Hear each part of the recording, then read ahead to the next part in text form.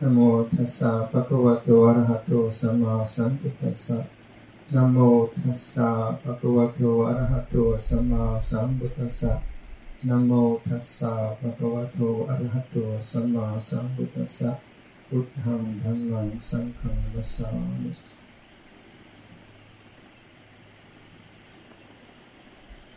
So, welcome to the tent. We hope to get this. We hope to get the ceiling insulated, and so it deflects the sun and keeps some of the warmth in. Maybe get a heater. So we reckon this will be our meditation hall for the next 4 or 5 years. So Venerable came across that brilliant ideas and getting it usable. So, and I've been, as I said last week, I think I've been a part of tents for most of my monastic life because I've been involved in the beginnings of monasteries, and there was always tents. So this is quite familiar territory for me.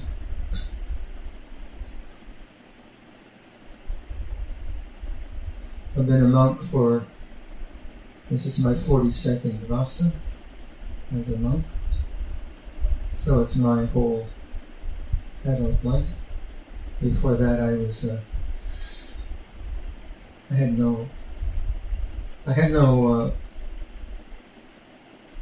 had a yearning, but I didn't know what the yearning really meant in terms of the path, the social path. Not sociopath, it's a social path. So, at this stage in the game, I tend to reflect back on what has worked, why has this life been effective, what teachers helped me. So I reflect a lot on gratitude that I've had this good fortune to live this way, but also in teaching the Dhamma, I'm always pondering, so what is it about the way I've trained, the influences that have been significant in my life? What in all of that produced good results? And then obviously I try to relay those considerations back to you. See, does it make sense to you? Is it effective in your life? Because for me, Buddhism isn't an academic exercise or an exercise in pure faith, but rather an exercise in understanding myself in a way that makes me a better person, makes me a more peaceful person, more decent person, makes me happy, basically. And I think we're kind of all there on the same page, Buddhist and non-Buddhist, that yearning for deeper fulfillment, or the yearning for understanding, yearning for clarity. These are profound human strivings, and as human beings, we have all manner of formats we're kind of working in. We're biological beings, so we function from a body, a nature body that has biological functions. That is an animal body that has the feelings and needs of an animal. We are social beings. I was just reading a book on moral psychology that I've been ranting on about a bit, but in it the author was saying that you'll never see a chimp bending an apple branch down so another chimp can get an apple off it. They won't have that sense of cooperation. The chimp might, I don't know if it's true, if it's wrong, bear with me. But a chimp might see another chimp doing that and copy and get their own apple. But the sense of having a shared intention and a cooperative effort for the good of both is something that it seems to be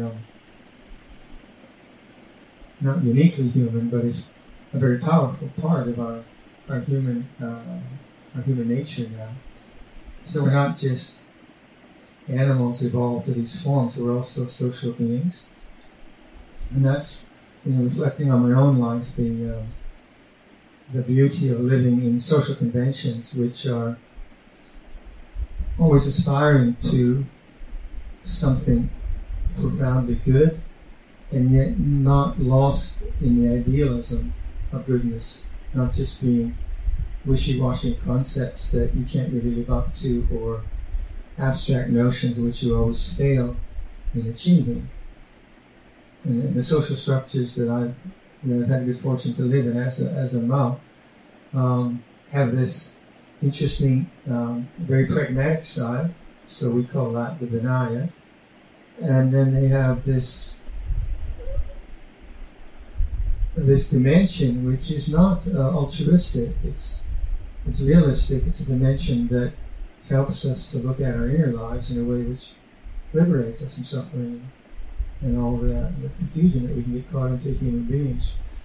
But the social side is actually very pragmatic. So when a monk, like right now, every morning we're listening to Dharma talks by Ajahn Sucitto, where he's training the community in Vinaya in Chithurst. And this is something we do every last Saturday, Rains Retreat, which began yesterday. And we're always reflecting and remembering these training rules and these structures that we all live by. And you think after 42 years, why do you need to do that again? And I say that too, why do I need to hear this again, 42 years again? No. But actually just listening to Ajahn Sucitto's reflections this morning, it brought back to me the nobility of the life and the noble aspiration that the Buddha recommended we follow in our lives. So just being reminded of those social structures which are noble, ennobling. And the way it's done in the monastic order, the monastic order, its rule keeping is not the Dharma. And it's not like it's a rule structure and an etiquette which we all just have to learn how to train with. And it's a training, it's a training. And so it seems very boring that like we can't eat. I cannot have milk in my coffee after midday by the sun. So midday by the sun, we say, is roughly 1 o'clock. So if you were to offer me coffee with milk in it at 1:05, and I knew it was coffee, and I knew it was milk, I couldn't have it. And then what's this silliness? The Dharma is about liberation. The Dharma is about Nibbana, about the deathless, about the unconditioned, and all that. And then you get this silly rule. Well, what does it matter? Coffee with milk at 1:05 or 1:06. It doesn't really matter. But it does. Because I like milk in my coffee. I'd like it at 1:10. I'd like it at 1:20. I'd like it in the evening. I get it in the morning. And so what I can watch is my preferences. It's in a little rule, how sometimes I can get what I want, but oftentimes I can't get what I want.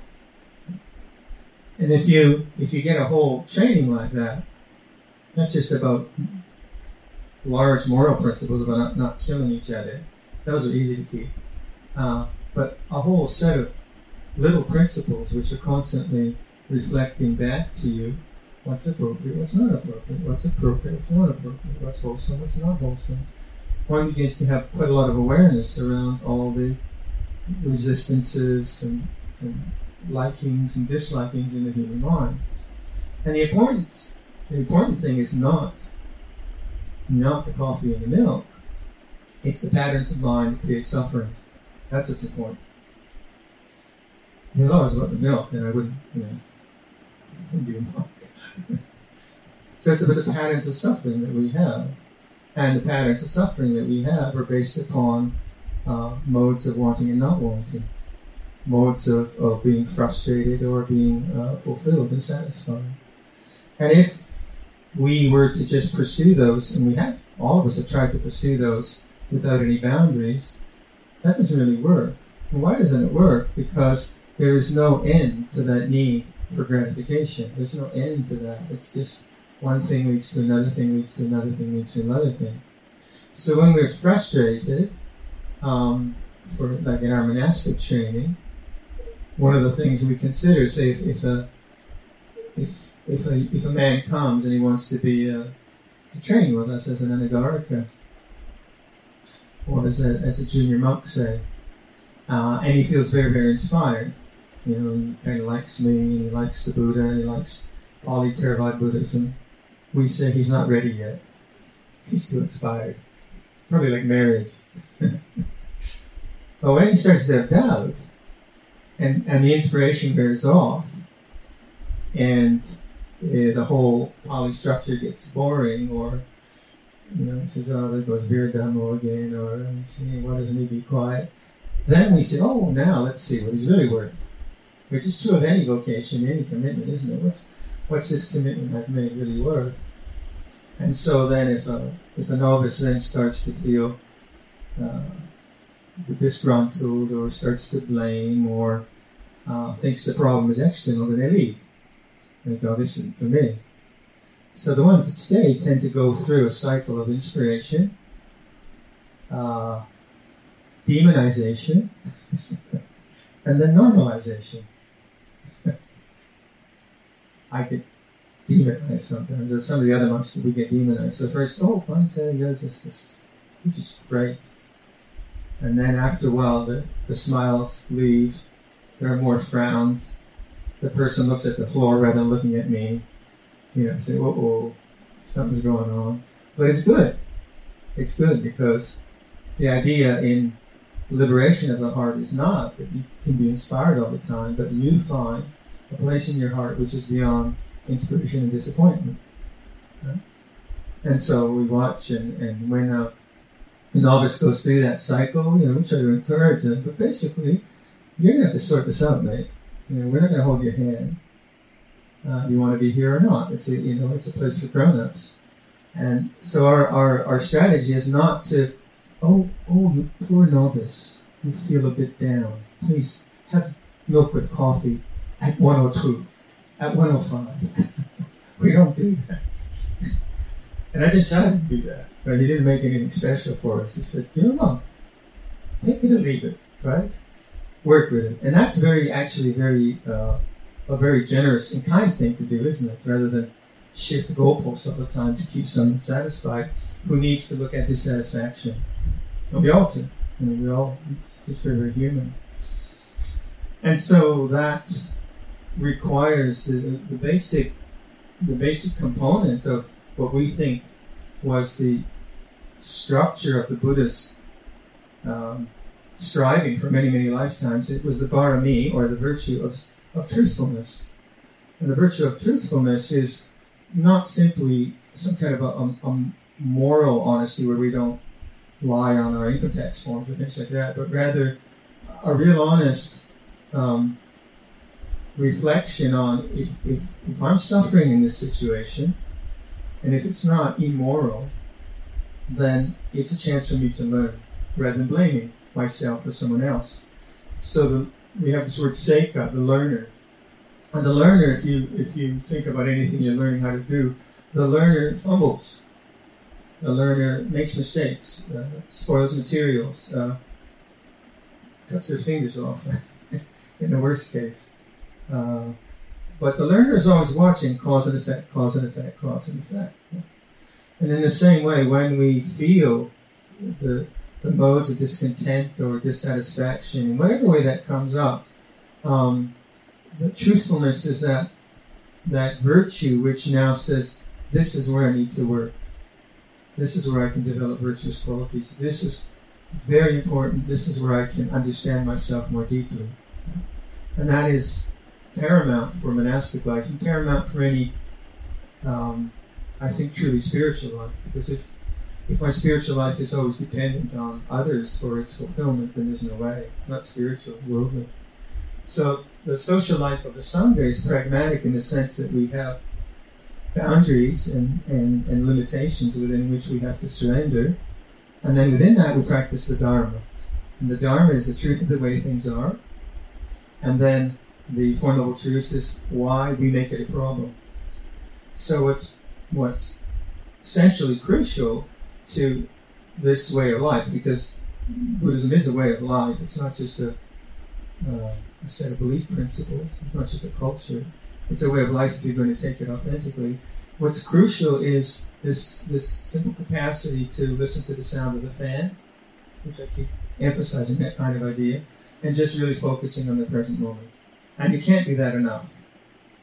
And we have to do it a lot, and then some more. Just this awakening to the common experience of this present moment, the ordinary experience of this present moment.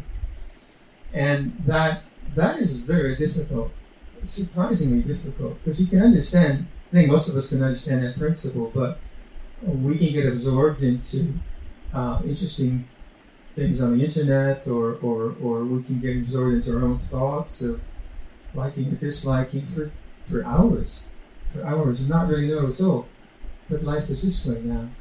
So a whole realm and a whole world is being created around, within our minds, and yet we don't notice, it's this way now. And you'll hear that again and again and again, this way now, this way now. And so my monastic life has been not a constant inspiration, not a constant liking of monastic life, not a constant enjoying of not having coffee at 102, not a constant sense that I want to be a monk the rest of my life. It's been oftentimes anything but this. Or there must be a better way to do this. Or I'm going to jump the wall. I can't do this anymore. Or, we've all had that. But Satyabharami, fortunately, for me, has been strong enough to say, yeah. But this situation now, it's not harming you. It's a perfect situation. If you can't be free now, when are you going to be free? If you can't understand yourself now, when are you going to understand yourself now? And I just couldn't debate that. I said, all right, you win, I'll stay. And that's a very beautiful quality. It's not like, not diminishing the frustration or saying that I shouldn't feel frustrated. It's saying, no, this problem, you're still a learner. You need to learn about this now. And it's not anyone's fault, because you don't understand yet. You don't understand how to stay above this one. And so a life of both inspiration and frustration is normal. And a life of inspiration, constant inspiration, is not possible. And a life where frustration and disappointment are used as the means to an end. And that end is a mind which is at peace with all formations, all changes, all situations, all forms of life. Now that's a truly profound kind of peace. And a social life which is lived in a sense that the Buddha asked us, encouraged us to live in a noble way, to live according to the principles of generosity, according to the principles of sharing our resources, of forgiveness, of seeing, like, if you think about anatta, the teachings of not self, it's saying that if a person makes a mistake, they're not a bad person. It's just a mistake, right?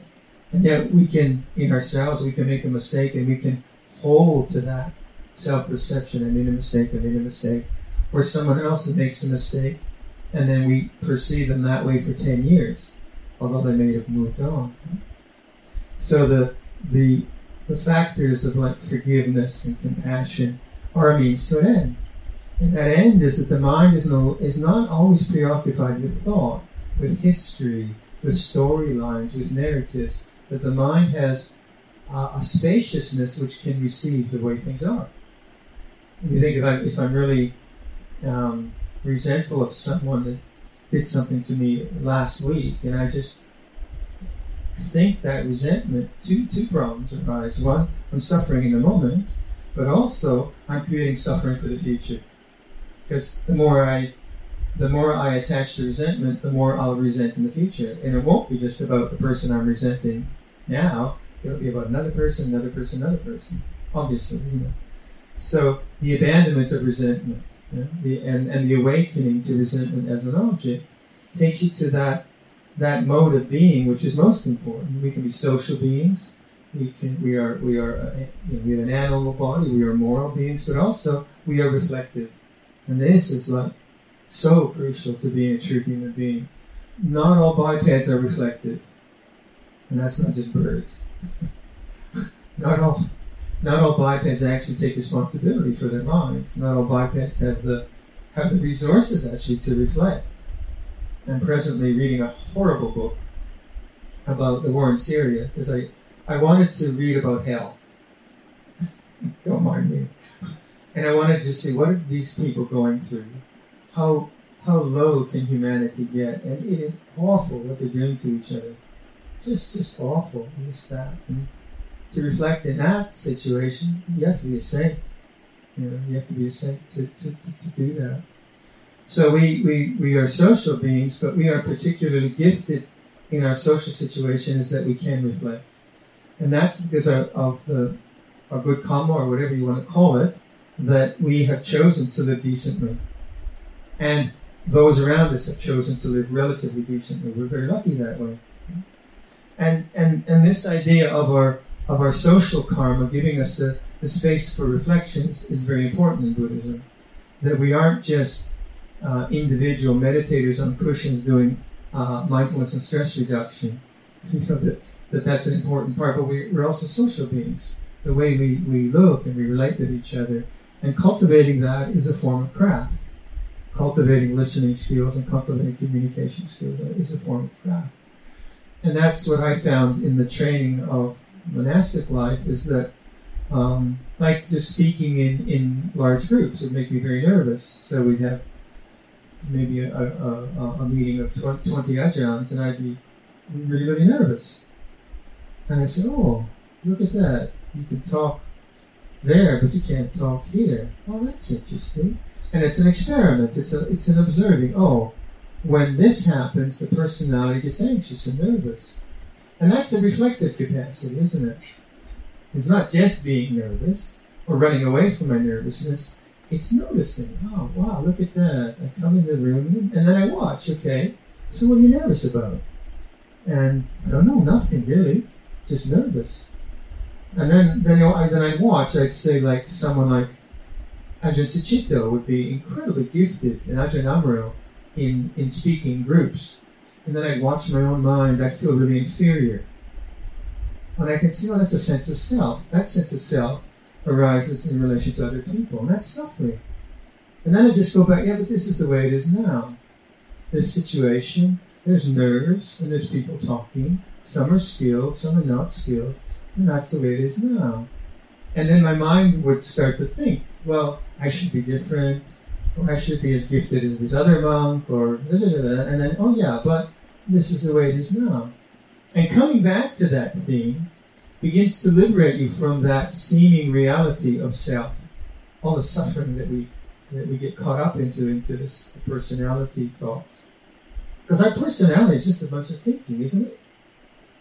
You think about it.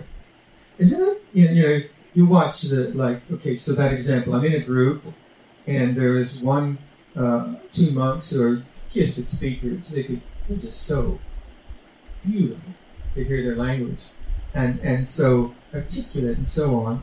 And I see that, and then I feel that, and my sense of inadequacy gets triggered, and then I think, I'm inadequate. So then I might go to a dictionary and learn more words to become adequate. But I don't think I'd ever reach Ajahn Sucitto, Ajahn Amaro's status as speakers. And that thinking is the person, isn't it? Or I can say, oh, this is what inadequacy feels like. There's no person there. There's still inadequacy, or whatever the emotional content is, but there's no person. Isn't the person just a bunch of thinking? Try it. And just feel totally useless and don't think about it. It's hard to do, right? Because it's much more comfortable just to feel useless and think about it. But to actually feel inadequate or useless or the greatest thing since sliced bread, whatever you want, is just a feeling. That's all it is. It's just a perception. It's just a way of interpreting. And when you don't think about it, what happens? It ceases. It dies. It stays for a while. But you begin to see that the person is a creation of thought. And it's a soap bubble. Now, the fear or the feeling of inadequacy is not a soap bubble. That's an energy, right? Trouble is energy creates thought through attachment.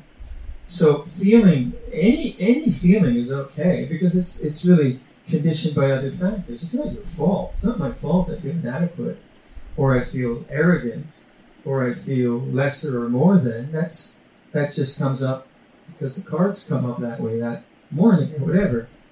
But where the problem is in thinking and personality thinking. And this is what we're trying to point to in the teachings of Anatta. Teachings of Anatta are not saying that nothing's going on or that you're not experiencing emotions, because that is not true. You are. When you stub your toe, it's your toe, not my toe.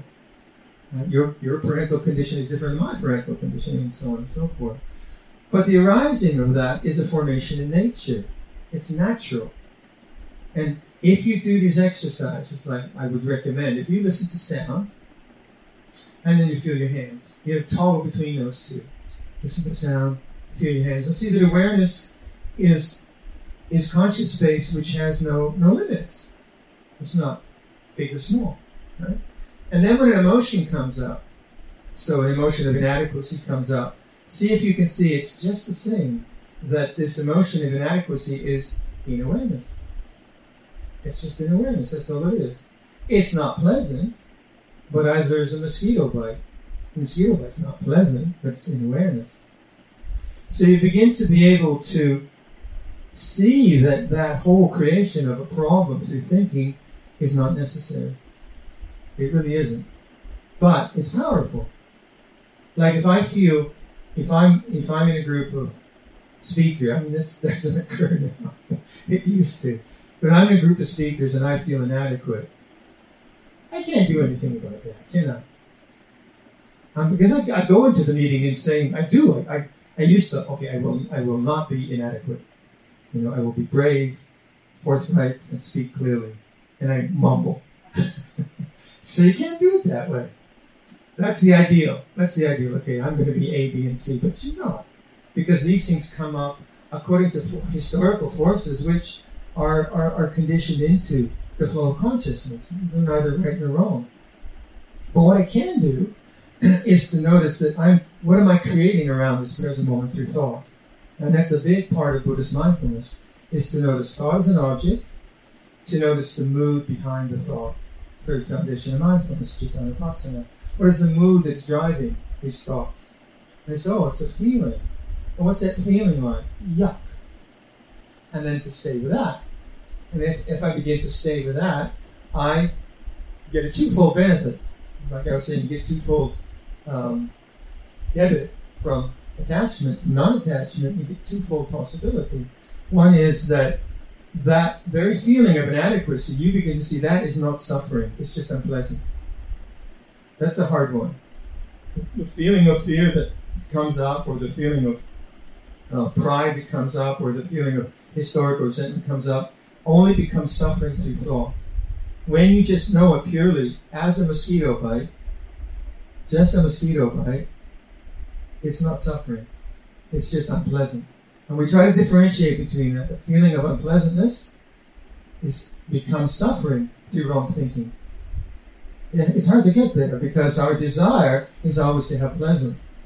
But when you start to really wake up or open the mind to these different modes of personality that we are witness to, and you take that witnessing stanchion, you see, no, is it really suffering, or is it just ugly? Or even ugly is not, it's just unpleasant. And you watch it and you see, when does it become suffering? It's because the thinking mind, the self-mind, the I-making, my-making, the personality comes up and makes it a problem. And then that problem, now, with awareness, you no longer create that problem. So that's one benefit. The second benefit is that the tendency towards this mood is not fueled, because it's not filled, it begins to die. And then after 42 years, you feel a bit happier. It doesn't work. So you have you need faith to do this, because the more immediate way we deal with these things are through compensations, through distractions, or through blame. Do something else. Don't look at this. Don't look at the grief. Don't look at the pain. Just watch a movie or exercise or whatever you want to do, which is okay. It's okay. But at some point, they still have energy. We still have energy. And so one of the powerful things that I think one experiences as a monk over the years, and any practitioner, you begin to experience the purity of non-grasping, the purity of not having believed in greed, hatred, and delusion, and that energy of greed, hatred, and delusion now beginning to dissipate, die away, fall away, cease, not be there anymore. And that's the kind of freedom which does not come from willful coercion or from compensation. It comes from having endured the opposite. And that's good karma. That's the good karma of being patient with impatience. You don't develop patience when you get everything you want, correct? When you get everything you want, you don't develop patience. When you get something you don't want, that's when you develop patience. And when you can't get what you want, you also develop patience. So you begin to look at life as a training, as a system of training, and these kilesas or defilements that tend to preoccupy our attention, we begin to, little by little, most of us, and in Theravada we say that the teaching is a gradual teaching. It's like a long beach that goes into the ocean. And as you have faith and you see little ways that this does work, you get more confidence, and the kilesas or defilements or these greed, hatred, and delusion begin to have less and less power. And whereas in the beginning they were overwhelming, and you get lost in them, now they're more like hiccups. It's like a burp rather than a migraine headache or whatever. Different. They don't have the power to delude. Now that sets up another possibility, because that's not the end of the game, and because that is just a method. And what the method of Buddhism is doing is creating the mental space, the conscious space, for you to begin to not be distracted by sights and sounds and tastes and emotions and memories, to not be distracted, to begin to really abide in the present moment in a peaceful economy for long periods of time. And that in itself is a pleasantness. It is a pleasantness. But what it sets up is an opening to the unconditioned, this realization that the Buddha had, the transcendent or nibbana or peace or whatever. And for any of you who are meditators, where you've managed not just to suppress your emotions with strong practices, but actually notice things and not attach to them, not attach to them, not attach to them. They fall away, and you sense that awareness, peace, all of that is always there, and that is no longer, your attention is no longer taken up with emotions, with bodily feelings, with memories, with plans and projects. Your attention is now free, it is liberated from those addictions or compulsions or whatever you have. Attention is free now.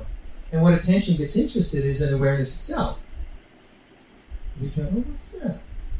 And you find that you can't find awareness, because awareness is not an object. You begin to just abide as awareness, as witness. And that in itself becomes an interesting exercise. So things come and go, and now the comings and goings no longer delude you or even interest you. And your mind begins to relax. It really relaxes and begins to drop into a sense of unconditioned peace. Why? Because it's available to do that. And why is it available to do that? Because it's seen that the movement out into objects is unsatisfactory, not interesting, and those objects, the negative tendencies of them have worn down. You've worn that down. And in that availability, you begin to see your effort must become more and more refined until you realize somehow I've got to be here, stay present, and make no effort. And just the very saying of that, to make no effort, sounds like effort. But what you'll find in your meditations is there's a kind of refinement process. In the beginning, when you start a meditation, you have to set the clock so you don't get up in 5 minutes. You have to kind of nail yourself to the cushion so you don't leave because you're so restless. I think we all did that maybe 20 years ago, whatever. But for some reason, just being still is all right. Somehow you learn that. You learn that lesson. Being still is all right. And then your body learns how to be still, but your mind is still rattling away. And then you learn how to not go to the rattling. You learn how to disengage. It's kind of like putting, and we only have automatic cars now, but putting the gears into neutral. You don't have to engage them anymore. You learn how to disengage, not dissociate, not something crazy. You just don't engage. You don't go there. And the way you do that is by making the intention towards present moment awareness. That's what's important. Present moment awareness. Because if you can do that, you'll see that the engagement is through time. Past, future, past, future. What am I going to do? I shouldn't have done that. I'm going to do this. Endless planning, thinking, worrying, and all the rest of it. So that simple intention, present moment awareness, begins to ground you in the way things are. As you're grounded in the way things are, then you see how your attention goes out into objects. No. It's like you're training a stupid dog sometimes. No, back. And you do it with training. You don't do it with whipping. You just train now, doggy. And you get really good at that. And that takes a lot of diligence. It's not like it comes for free. There's no free lunch here. There's free lunch before, but with meditation, you've just got to do the work you got to do. So then like you learn how to still your body. And so like posture, whether it's sitting or lying or just doing walking meditation or standing, a posture where you can not fidget. That's a big one. And then a mind which isn't fidgeting. That's even more difficult. And through a kind of exploration and an intuition, you begin to, and a lot of it is intuitive, When I've talked to so many people about meditation, I always ask them now, what works for you? They ask me, how do I meditate? I say, well, what do you do? Who are you? How do you think? How do you imagine? How's your body? And I get a feeling for how this person comes to a sense of calm and ease. So that's one of the things we do intuitively. As meditators, we intuitively feel, well, when I do the breath, I just get too tight. But when I do sound of silence, I really relax. Or when I do sound of silence, I get spaced out. But when I do the breath, I stay present. So these are intuitive things that we all learn. But the movement of meditation is a movement to pleasure. It's not the movement to coercion. It's a movement to pleasure. Right? The movement to silence is pleasant. It's beautiful, right? And you can't move to pleasure through aversion. You can't move to pleasure through control. You have to relax. And yet you have to stay present. That's the challenge. To stay with the moment, relaxed but attentive. So there's a sense of ease, but there's a sense of diligence. And intuitively, that's what you have to figure out. How do I do it? How do I come to a state of ease in the mind? How could I do that? What could I do there? And as you discover that in yourself, you start to just dismiss other kinds of practices. Not that they're wrong, but your character doesn't work that way. Your character works this way. And that's why it's a very personal kind of exploration. And oftentimes people find one particular object of meditation or one set of suggestions begin to work. It becomes their not just a technique, it becomes how they put the burden down. It becomes how they recollect and remember how to put the burden down. And this isn't manufacturing anything. It's not like trying to manufacture something willpower. It's like, when I do this, I get a good result. When I do that, I get a bad result. And you start to see, this way of thinking, this way of body posture, these objects of awareness, these work for me. And then you start to have a kind of niche, I suppose. You do pots rather than cabinets.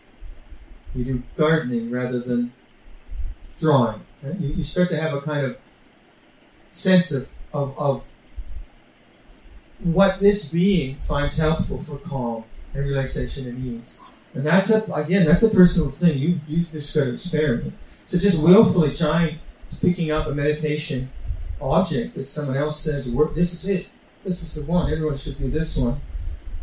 And you try to fit your consciousness, your being, your personality into their template. Forget it.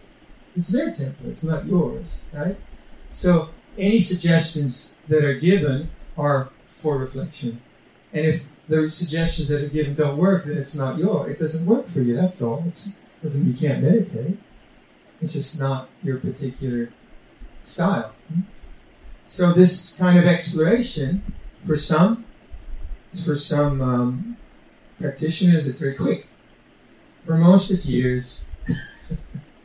For most, it's just like again and again and again, going back to the drawing board, back to the cushion. And what you don't see in that returning to the ordinary is that intuition is growing. In little ways, intuition is growing. Not to the left, more to the right. No, more to the center. And that's not necessarily explicit. You don't necessarily state that. You know it. You just know this works, this doesn't work. And over the years, that sense of putting the burden down, disengaging from objects, being with a spacious mind of awareness becomes a more and more accessible home ground. It's always there. It's always a possibility, but it gets obscured by thinking in our busyness of life.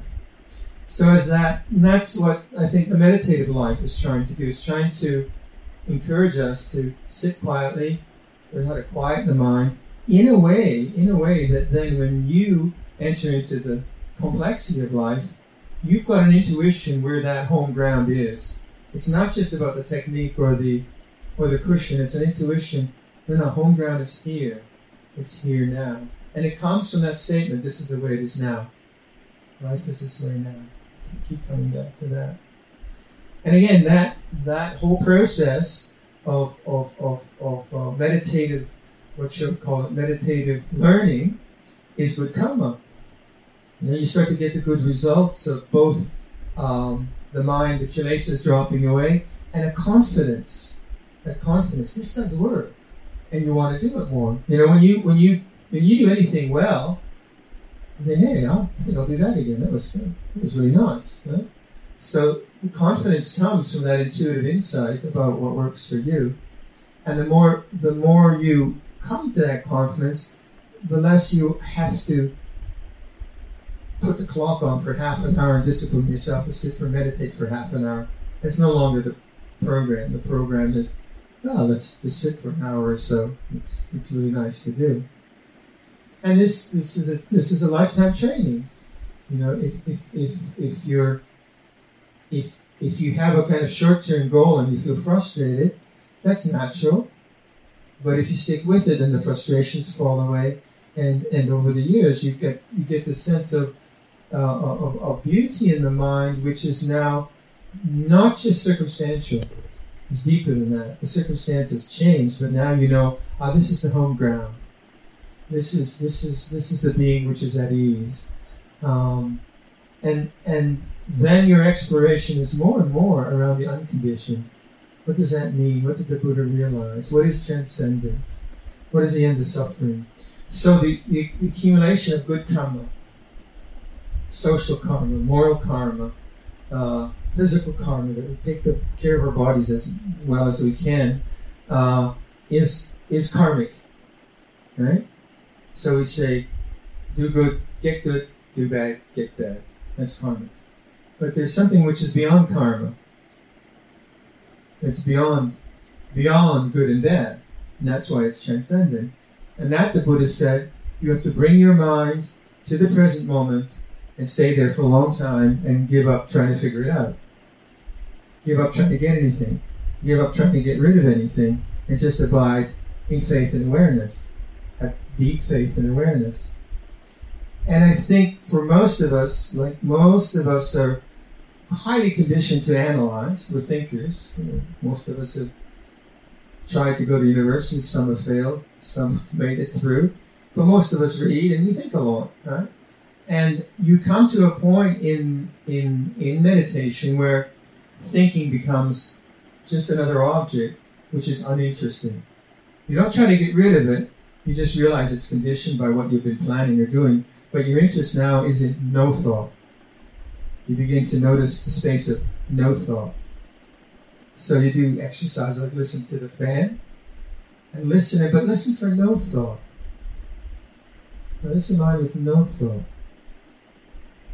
And then you notice the personality coming up again. Yeah, but maybe I should be doing this or shouldn't. And this is no thought. And then that opens the mind. And then you get to more and more there's nothing to do. There's nowhere to go. Non-becoming. Non-resistance. Non-delusion. Present moment awareness. And you use all that language in whatever way it works for you. Like Lompo Liam would say, you practice for the sake of practice. You do it because you do it. It's just right. And you just do that, and the results themselves come on their own. And those results are the deepening of peace. Not because you try to become more peaceful, because peace is the natural state of consciousness when it's not lost in the objects, when it's not engaged all the time in thinking. So the Buddha's teaching is I'm told, it's a multi-lifetime teaching. So I don't have any memories of past lives, and I'm not terribly interested in the future life. But however the laws of karma works, I reckon it's a good investment. This is an investment that pays, longer dividends than probably Apple or Google. Who knows? Huh? But it does. It's a kind of investment in time. You have to put time in. But then the results are things that you can share. They're not like your investment portfolio. You have to keep it for yourself. The sharing of a mind which is peaceful is beautiful, isn't it? It has more space. It has more compassion. It has more time for other beings. So the odd thing about Buddhism, we talk in these ways, it's very selfish. You guys are always thinking about yourselves. But I think we've all seen that the very problem is selfishness. And if we take the time to understand it rather than get rid of it, as that selfishness falls away, then what's left? Seems to me compassion, good works, drinking coffee with milk at 11:02. It's so that the life is one that's more and more filled with joy, because the heart has nothing else to do. The joy of not having to go anywhere or become anything. Socially we have to, but just the joy of not having to become a different kind of a personality. It's all right. This personality is good enough. It gets grumpy, right? It makes says stupid things at meetings, but that's all right. You can begin to feel that deep compassion, that even this personality, which we could be very critical of, but that's just another character, and we can have compassion for that too. So I would encourage you to stay with it. And try to use the inner language you use. Try to use it to encourage yourself rather than to disparage yourself. Try to bring forth ideas like, this karma is difficult. This conditioning I have isn't easy, but I'll work with it. So it's like a humble path. And then that encouragement keeps you learning about what you need to learn about. All right, I'll leave that for your reflection.